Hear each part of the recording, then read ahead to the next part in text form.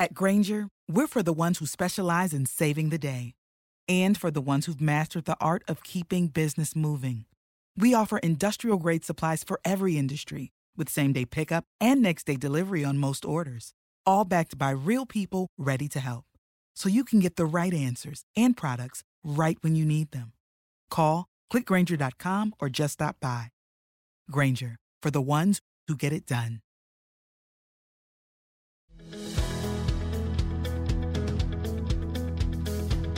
This is Henry Lopez, co-host of the How of Business podcast. Do you want to be your own boss and start your own business? Do you aspire to be an entrepreneur and enjoy the freedom of time and location? So what's holding you back from getting started? How do you know if you're actually ready to be your own boss? I would like to invite you to join me for an online program that will help you clearly understand if you are in fact ready. And if you're not quite ready, what do you need to do to get there? To find out more about my online program, please visit thehowofbusiness.com for more information. Welcome to The How of Business with Henry Lopez and David Begin, the podcast that helps you start, run, and grow your small business. And now, here are your hosts. Welcome to this episode of The How of Business. This is Henry Lopez, and my guest today is Laura Pennington. Laura, welcome to the show. Hey, thanks for having me. Great to have you. Laura is an entrepreneur. She's an expert content marketer, a ghostwriter, a legal writer, a freelance writer. She's a professional speaker and an educator, and she's a podcast host as well. She's the founder of Six Figure Writing Secrets and several other businesses that we'll chat about. And her podcast is the Better Biz Academy with Laura Pennington. Laura is an expert content marketing strategist, having helped more than 300 clients boost their businesses and gain better leads online. Laura went from a part-time freelancing gig, if you will, to a six-figure business in just 18 months. So after being asked so many times, how did you do it? She founded two leading programs to help new and existing freelance writers to launch and grow incredible businesses from home. She lives in the Jacksonville, North Carolina area. And so in this episode, Laura's going to share with us her very interesting background and journey to where she is today. And then we're going to do a little bit of a deep dive on just what does it take to become a successful freelance writer. So once again, Laura Pennington, welcome to the show.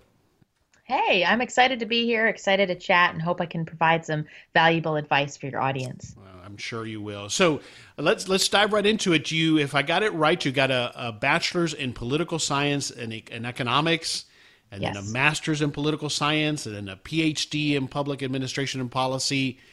What was the path you were on back then?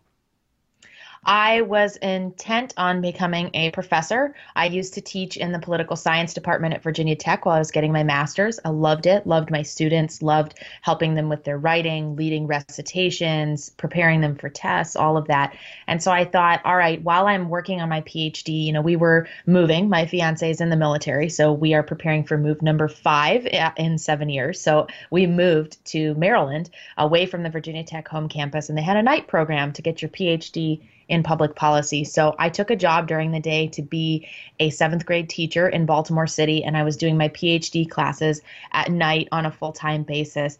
And that experience in Baltimore really burned me out. It almost drove me completely away from education, and I was in the midst of this PhD program going, wow, is this even what I want to do anymore? And that's when I really started thinking about pursuing alternative options. It's interesting. I hear that so much from teachers. My brother was a teacher. Actually, he's back to teaching again at the high school level. But the burnout, why do you think that happens so often? Why is there such a disconnect from the dream of it, the passion of it, and then the reality hits when you get, especially in your case, if I got it right, you were teaching in a public school. What's the issue at large? I don't want to go off too far on a tangent, but it's just curious to me.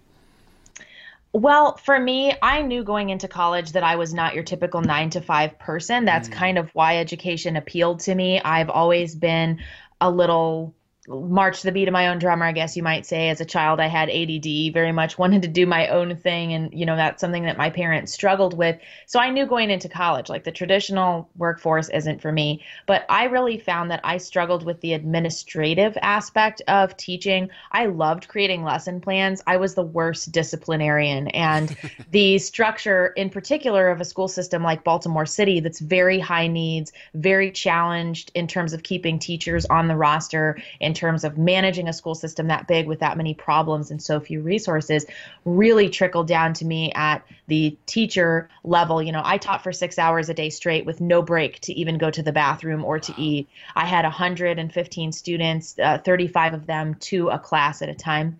So it was very stressful, and I felt like I was constantly under pressure, and I felt like I had to pick my battles. So I made great lesson plans for the students who paid attention, but with 35 students in the room, I could not always give attention to that one or two students that were, trying to climb out the window. So for me, I just burned out. It was more babysitting or herding cats than anything else, I got to imagine. Yes. And then dealing with the politics of administration, right? Especially in those environments.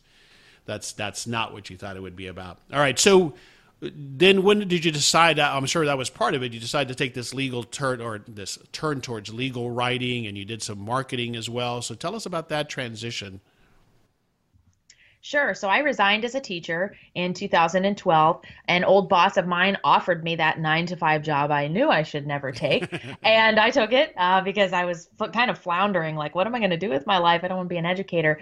And my fiance was put on leave without pay by the military. He'd graduated medical school, was getting ready to start his internship, but they didn't have a post for him yet. So for 3 months, he had no income, and we very suddenly became a one-income family. So I Googled how to become a freelance writer. I did that only because I'd had a professor in college who told me I was a decent writer, and I'm really self-taught. I taught myself everything I needed to know about how to write SEO content, figured out pretty quickly that law firms were my sweet spot, and kind of took it from there. And business really exploded a lot faster than I expected. Yeah. And do you still do some of that work, SEO for legal firms? Yes, I do. I have a number of clients that are on retainer with me, very easy to work with. I love working with them, and it's still a part of my business, about 15 to 20 hours a week. So let me ask you this question right now. You obviously had a talent for writing, and then you developed to that. Is that a prerequisite that you either have to have developed or have a natural ability for writing to become a successful freelance writer?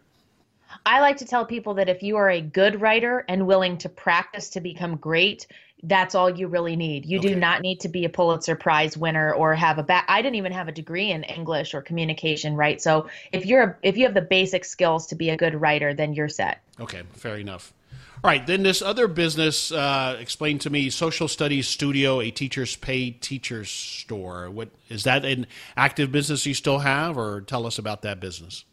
Yes, when I was a teacher, I had no resources or books, and I was the only middle school social studies teacher. So they told me to teach whatever I felt was important for kids to know between 5th and 9th grade. So I made all my own lesson plans, comprehensive resources for the teacher who has nothing. And I also made sub plans. So if you can't be in your classroom for a day, somebody can step in and teach the curriculum from that packet without any other background. So I now sell those lesson plans on Teachers Pay Teachers, designed for social studies teachers don't have resources, don't have time, or need an emergency lesson plan for a substitute. Interesting. And so that's still also an active business that you have today. Is that right? Yes, it's one of my passive income streams. So I don't do a whole lot to touch that, but it's making money for me kind of every day. Yeah, you developed that IP, and it's still obviously relevant and current. You might update it here and there, but it still sells. Yes, and it's definitely in high demand because teachers have so much pressure on them. So it's great because we're teaching history, right? That doesn't really change. So I don't have to update the materials that much. Right. Interesting. Very interesting. Okay. And then as I read in the intro, you'd been doing freelancing and been very successful at it. People kept asking you how you do it. And I'm assuming that's how Six-Figure Writing Secrets came about. Yes, other people, especially former teachers, people I was in grad school with, kept saying, hey, I've heard your story. I got profiled in Business Insider, so that brought a lot of attention. And I realized that having these one-on-one conversations with everybody just wasn't a really good fit for my business model. I needed something a little bit more effective, so that's why I developed courses. Okay, right. right, so let's dive into it a little bit more. Obviously, we just got finished talking about that your belief is you have to at least have been a good writer, and then you can learn to make a business out of it. So what are some of those other characteristics? And I'm going to suspect a lot of them are the same characteristics that lead you to be a successful business regardless of the business. But what have you found to be some of those skills and characteristics beyond a good level of writing skills to become a successful freelance writer? You have to be masterfully self-disciplined. You're in control of the working environment. So when I quote a client, this is going to take me 48 hours or 72 hours. I need to mean that. I need to know how I work and to set aside the time in my schedule to make sure that happens. You also need to be confident doing sales calls or emails. Sometimes getting the client on the phone for 5 minutes is all it takes to land the business, but you need to be able to speak confidently when you do so. And then just an ability to stick to deadlines. That's probably the most important thing as a writer. That's how you build your trust with your clients, providing quality work and delivering it on deadline. Yeah, I just recently had an experience with one of the online sites, and I went to someone who had used before. It was a simple transcription service, and it's amazing. So I got the promise date as it always is, and it was like 4 days late beyond that, and I just got excuses, really, right? The work was still good, but I probably will not use that person again just because if she had just set the right expectation to begin with, that would have been fine. I didn't actually need this by any particular day and time. But that lack of now having misset a deadline and not met it and then giving me excuses, I won't use that person again. Absolutely. I always encourage people, give yourself a day as a buffer because life happens. You might get sick. You might not feel like working that day. You might need extra time to do research. So be really clear about how long you think it's going to take you to do something. Worst case scenario, you finish it on the day that it was due, but ideally you finish it a day early and kind of blow the client's expectations away. Yeah, absolutely. All right, so I want to go back to how to get started. So I've got some natural ability. Maybe I studied it. Somebody has, people have told me you've got this ability. How do I begin to, and well, in your case it was different, but how do you recommend and how do you teach people that they get started developing that skill and especially applying it in this arena of freelancing? Where do you recommend someone get started if this is something they think they want to do? The first thing that you're going to need is to have some type of a work sample. So that's different based on whatever type of freelancer you are. For a writer, it's blogs or web content. It might be a finished web page for a web designer. That's going to be your calling card. People care more about quality than they do about anything else. So if you're brand new and you impress them with an amazing quality piece, that stands out. You also need to have a pitch. And a lot of people make mistakes with their pitch. They focus on themselves. You're really talking to the client. What are their pain points? Why on earth would they outsource what you're asking them to outsource?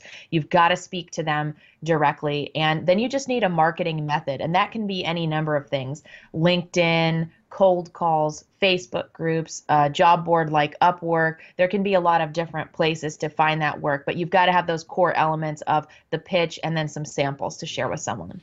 And then I'm assuming you recommend, like you did, finding perhaps a niche, like you went into the legal arena and started there and expanded from there. Is that a recommendation as well? Yes, find something that you like doing. So don't commit to a niche too early on.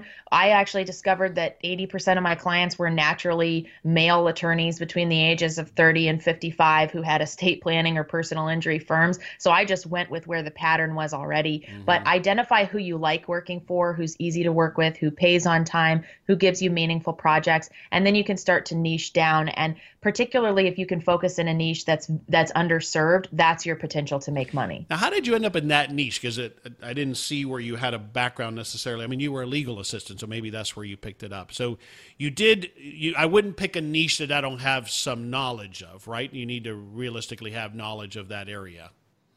An ideal niche is one that you have knowledge about and also passion for. So you can go with one or the other. You can, teach yourself or, develop passion for it eventually. But ideally, you'll have both. I did work as a legal assistant in college for a personal injury and workers' comp lawyer. My dissertation for my PhD is actually about the justice system in the U.S. as well and how they handle domestic violence cases. So I've always had an interest in the law. And because I understood more than other writers what things you can and can't say as an attorney and the importance of writing specifically for an audience that might need a lawyer, I was able to step in and kind of scoop up that market pretty quickly. Yeah. Okay, a couple things on the self-discipline. Are there tips, tools, techniques you use to help you with that? Yes, I use the Pomodoro technique a lot. That means working for 25 or 50 minutes focused on one particular task. I turn my email inbox off all the time. I use a tool called Gmail Inbox Pause to do that. It hides my emails from me, so I'm not tempted to answer them, and then delivers them on a schedule when I'm ready to sit down and read and answer a bunch of them. I also outsource everything that I can't or shouldn't be doing. So in order to produce my podcast, the only things I need to do are to show up and record it and approve the guest to be on the show. Everything else is outsourced to somebody else. In my writing business, because I do all the writing myself and I don't subcontract to others, most of the other pieces of my business, like my Teachers Pay Teachers store or my podcast, are outsourced to my digital team. And then my favorite tool is called Focus at Will. It's scientifically proven music that helps you focus. Also has a timer on it, so perfect to fuse with your Pomodoro stuff. And I find that really works for me, even if it's just because I've trained my brain that when I sit down and listen to this music, it's work time. I don't know if it's any more than that, but it really works for me. Yeah, I think that's been recommended to me before. Is that an online site, Focus at Will? Yes, it is. And it's super affordable. I want to say it's like $12 a month. I use it every single workday, so more than pays for itself. Interesting. Great advice. Great tips there. This is Henry Lopez, co-host of the How of Business podcast. Do you want to be your own boss and start your own business? Do you aspire to be an entrepreneur and enjoy the freedom of time and location? So what's holding you back from getting started? How do you know if you're actually ready to be your own boss? I would like to invite you to join me for an online program that will help you clearly understand if you are in fact ready. And if you're not quite ready, what you need to do to get there. Perhaps you need help understanding and overcoming your fears. Maybe you're not entirely sure about what it really takes to be ready, willing, and able to become your own boss. My online program is about helping you take the first critical steps towards realizing your dreams of entrepreneurship. I will take you step by step through a process that will help you determine if you are in fact ready to be your own boss and specifically identify what you need to do next. To find out more about my online program, please visit thehowofbusiness.com for more information. Okay, so I want to touch, go off on a tangent for a moment on the outsourcing, because the challenge that I've had, and I know a lot of our listeners have, is early days, we feel like we can't afford to outsource, and I suspect you were there as well early on. How have you gone about deciding, and how do you continually decide, all right, this is something that I need to look at outsourcing? How do you make that decision? You pointed out one of the most important aspects of it, which is that it's ongoing. So I'm always refining things, deciding what I need to do versus what my team members need to do, and do we need to bring on somebody else?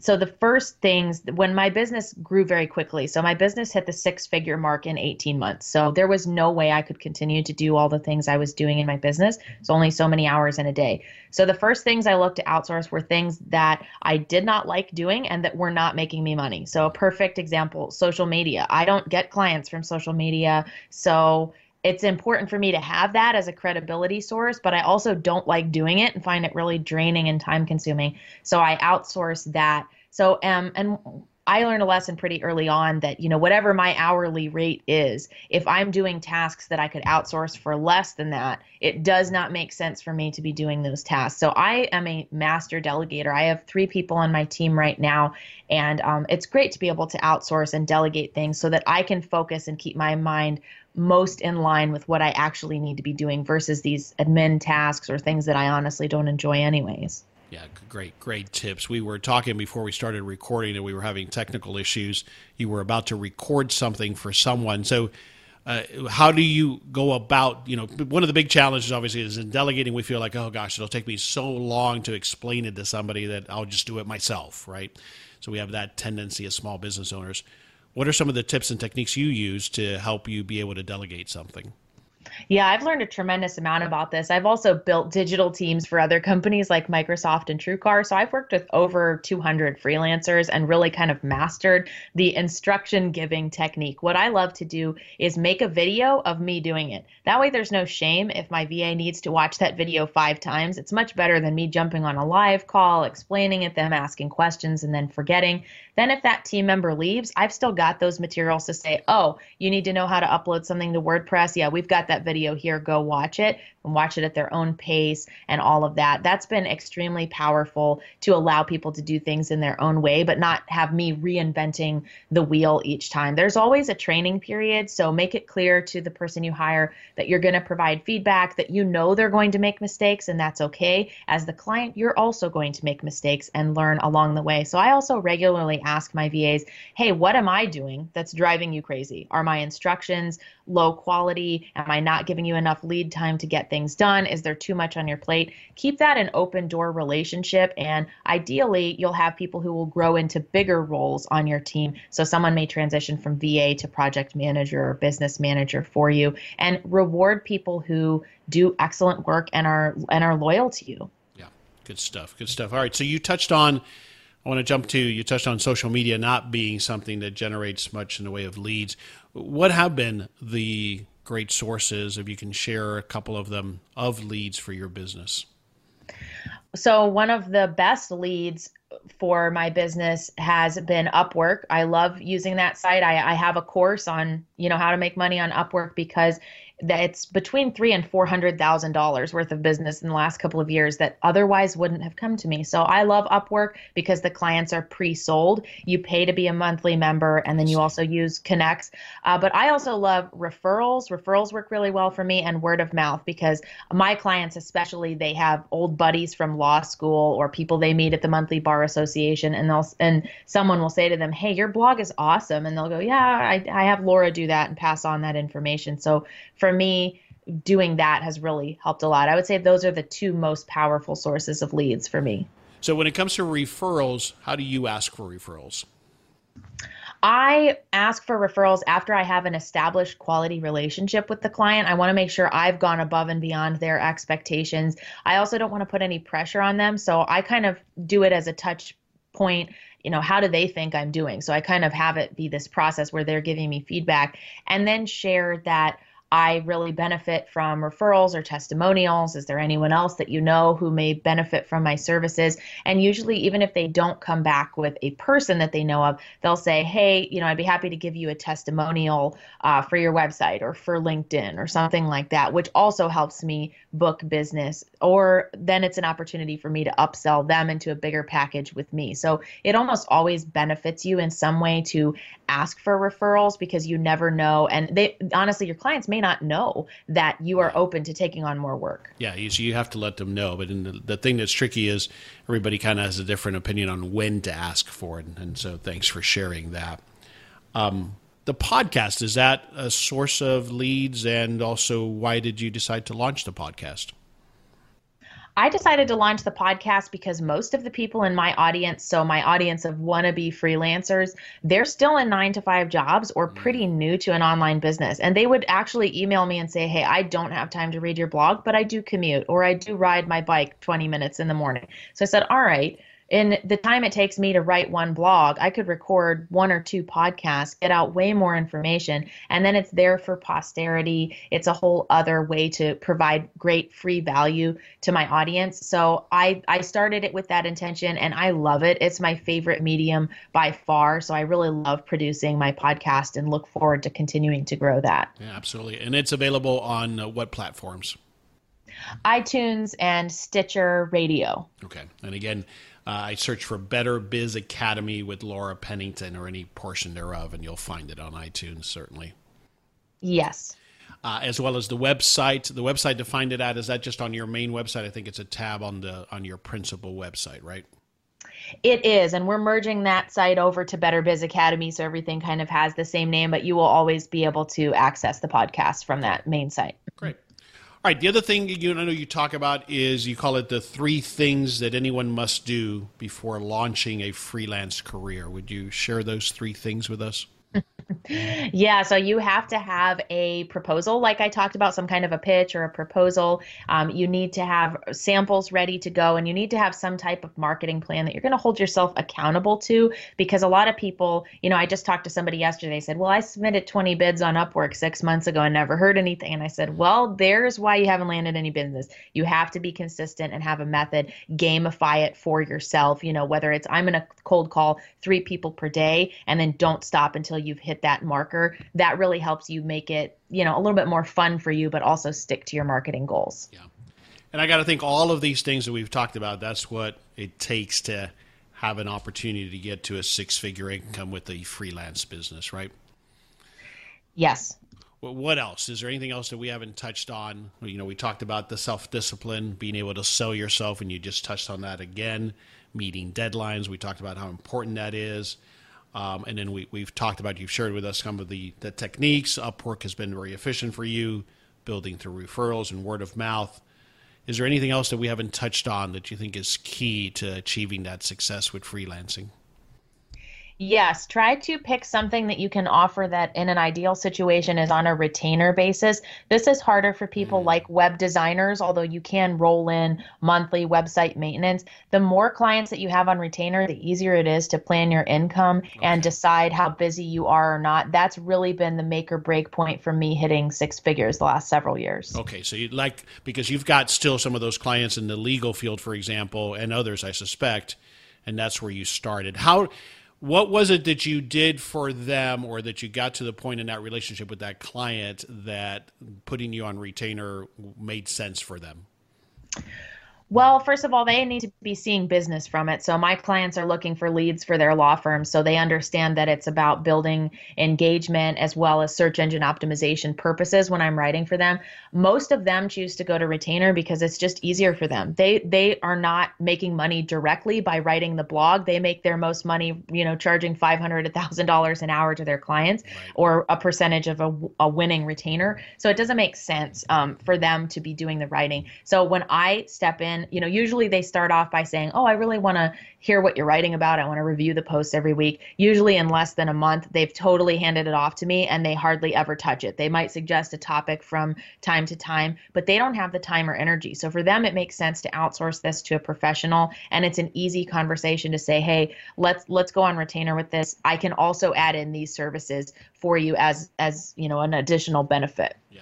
And I got to think part of the sales pitch to them is that guarantees you that I will be available and produce what you've been expecting on a monthly basis. There's no issue that I might be booked with something else, right? So that's part of what you're selling them. Right. They're kind of locking in your availability. And I tell my clients, I choose to only work with a select few premium clients. So that also means they're going to get faster email responses from me. I guarantee certain things about their work, et cetera. So they like being a premium client because they know it's fully outsourced. They don't have to think about it. Yeah. I got to think, Laura, also that while at first it's you take anything that comes to you, but you've become rather truly selective of who those are, because that's got to be the work that you most enjoy, right? Yes. And it's such a process, but over time you realize what you do and you don't like, and then you really hone in. And that's my other secret, in addition to retainers, saying no, which sounds counterintuitive, is actually the most powerful method for growing your business to the 6-figure level, because we are in control of our time and our energy, and there's limited quantities of both. So I'm not giving either one of those to somebody who isn't giving me a well-paid, enjoyable project and a good overall experience. Yeah, that makes sense. So you often say this is an ideal time to start a freelance writing business. Why is it an ideal time? Companies are more open than ever before to outsourcing things. Like I said, I've even worked with companies like TrueCar and Microsoft that are testing using remote digital freelance teams. And because of that, you have more people who are in the client pool to begin with. People are more comfortable with hiring a stranger online than they were in the past. It's actually becoming quite commonplace in the gig economy. So because of that, there's less selling you have to do as the freelancer. You don't have to convince somebody that they need to micromanage you or check in on you every 2 hours. You can just build that trust, even if it's a total stranger. Yeah, I couldn't agree with you more. I think the other thing that's great about this business, obviously in part, if I got it right, this came about for you because you're moving around a lot, and so you're not anywhere where you would have otherwise maybe been inclined to build a traditional brick and mortar business. But this is the type of business that talk about freedom of location. I mean, you can do this virtually from anywhere.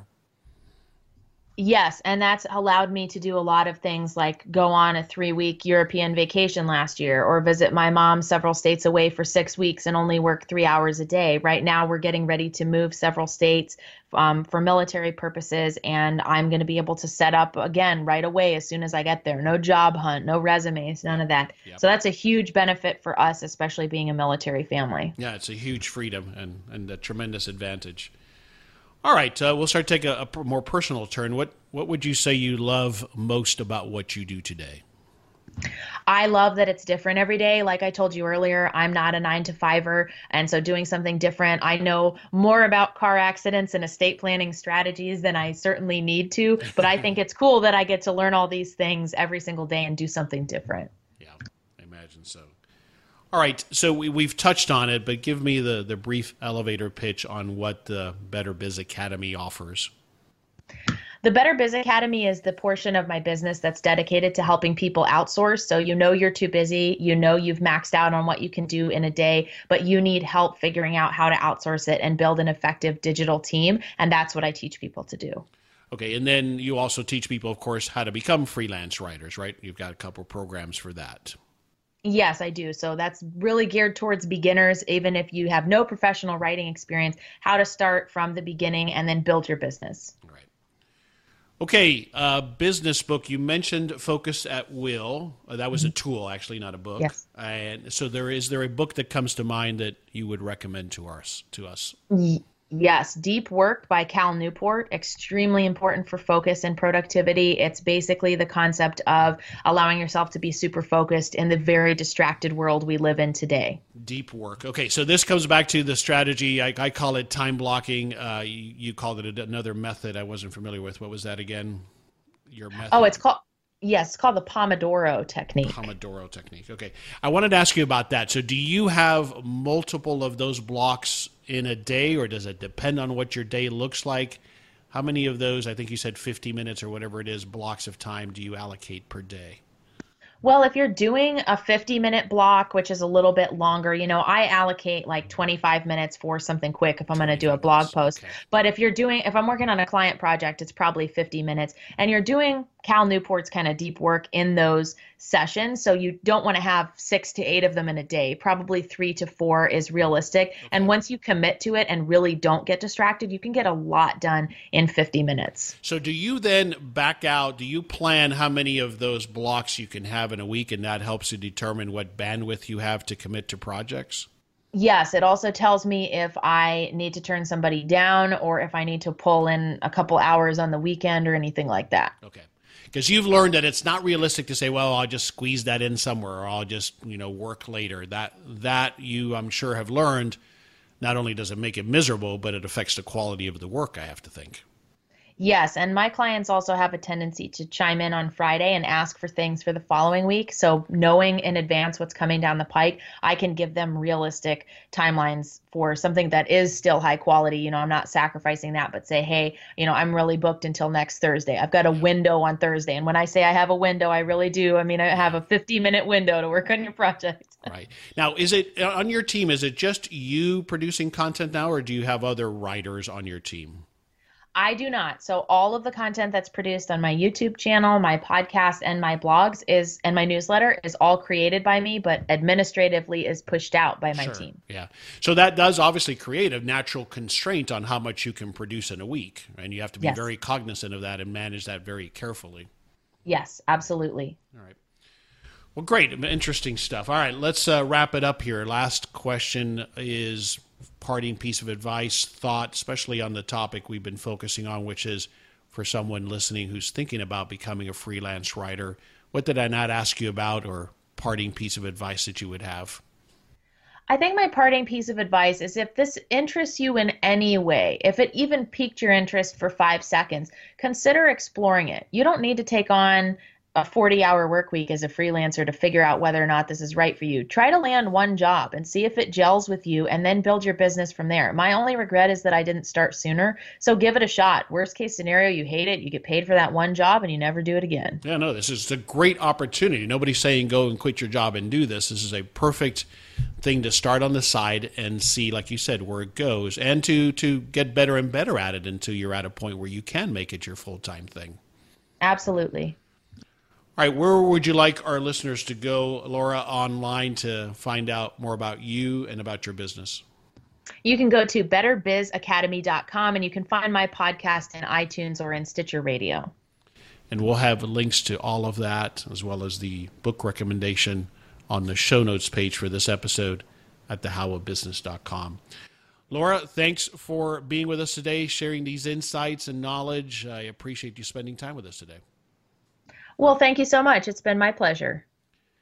Folks, this is Henry Lopez. You've been listening to another episode of The How of Business.